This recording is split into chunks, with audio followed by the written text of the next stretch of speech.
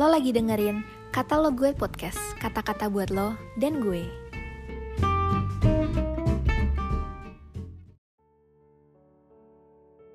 Shalom teman-teman. Renungan kita pada pagi hari ini, Minggu 17 September berjudul RumahKu Harus Penuh. Renungan hari ini terambil dari Lukas 14 ayat 15 sampai 24.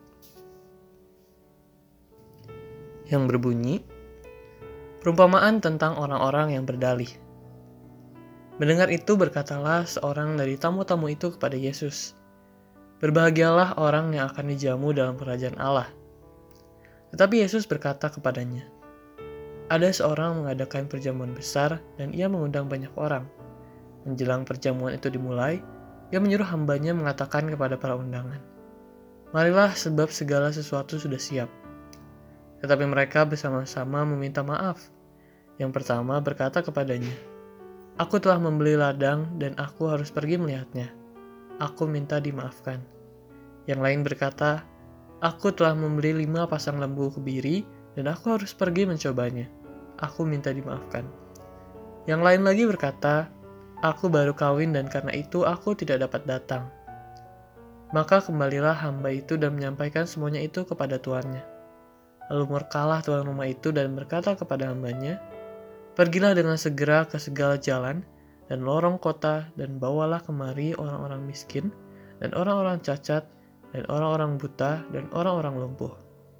Kemudian hamba itu melaporkan, 'Tuan, apa yang Tuan perintahkan itu sudah dilaksanakan, tetapi sekalipun demikian masih ada tempat.'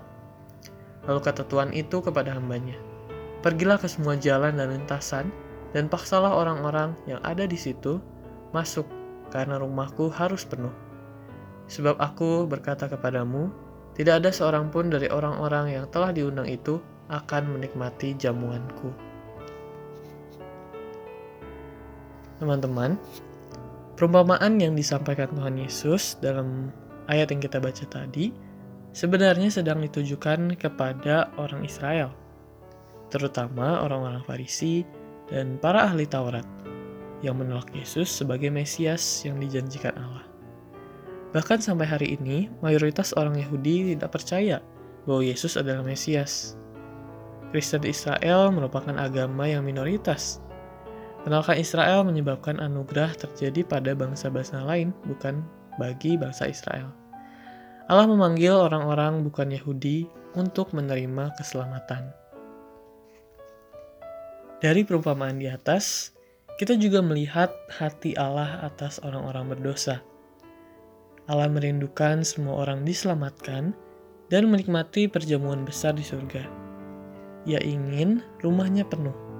Ia ingin semua orang bertobat dan selamat, seperti juga yang tercatat dalam 2 Petrus 3 ayat 9, yang berbunyi, "Tuhan tidak lalai menepati janjinya, sekalipun ada orang yang menganggapnya sebagai kelalaian, tetapi ia sabar terhadap kamu, karena ia menghendaki supaya jangan ada yang binasa, melainkan supaya semua orang berbalik dan bertobat."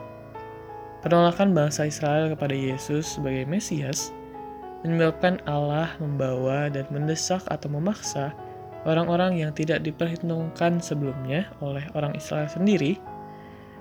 Mereka merasa sebagai bangsa pilihan, dengan berbagai alasan malah menolak Tuhan Yesus.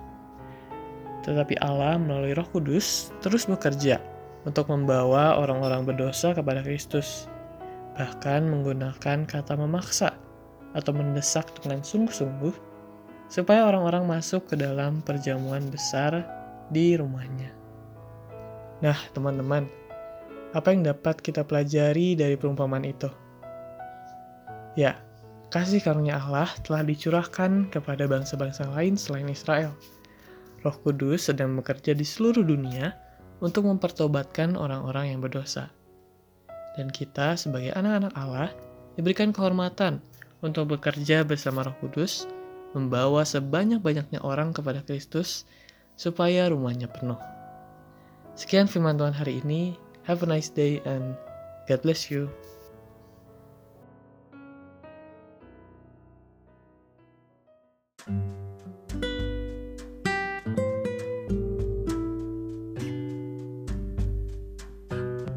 Makasih udah dengerin podcast ini. Jangan lupa follow dan juga share ke teman lainnya.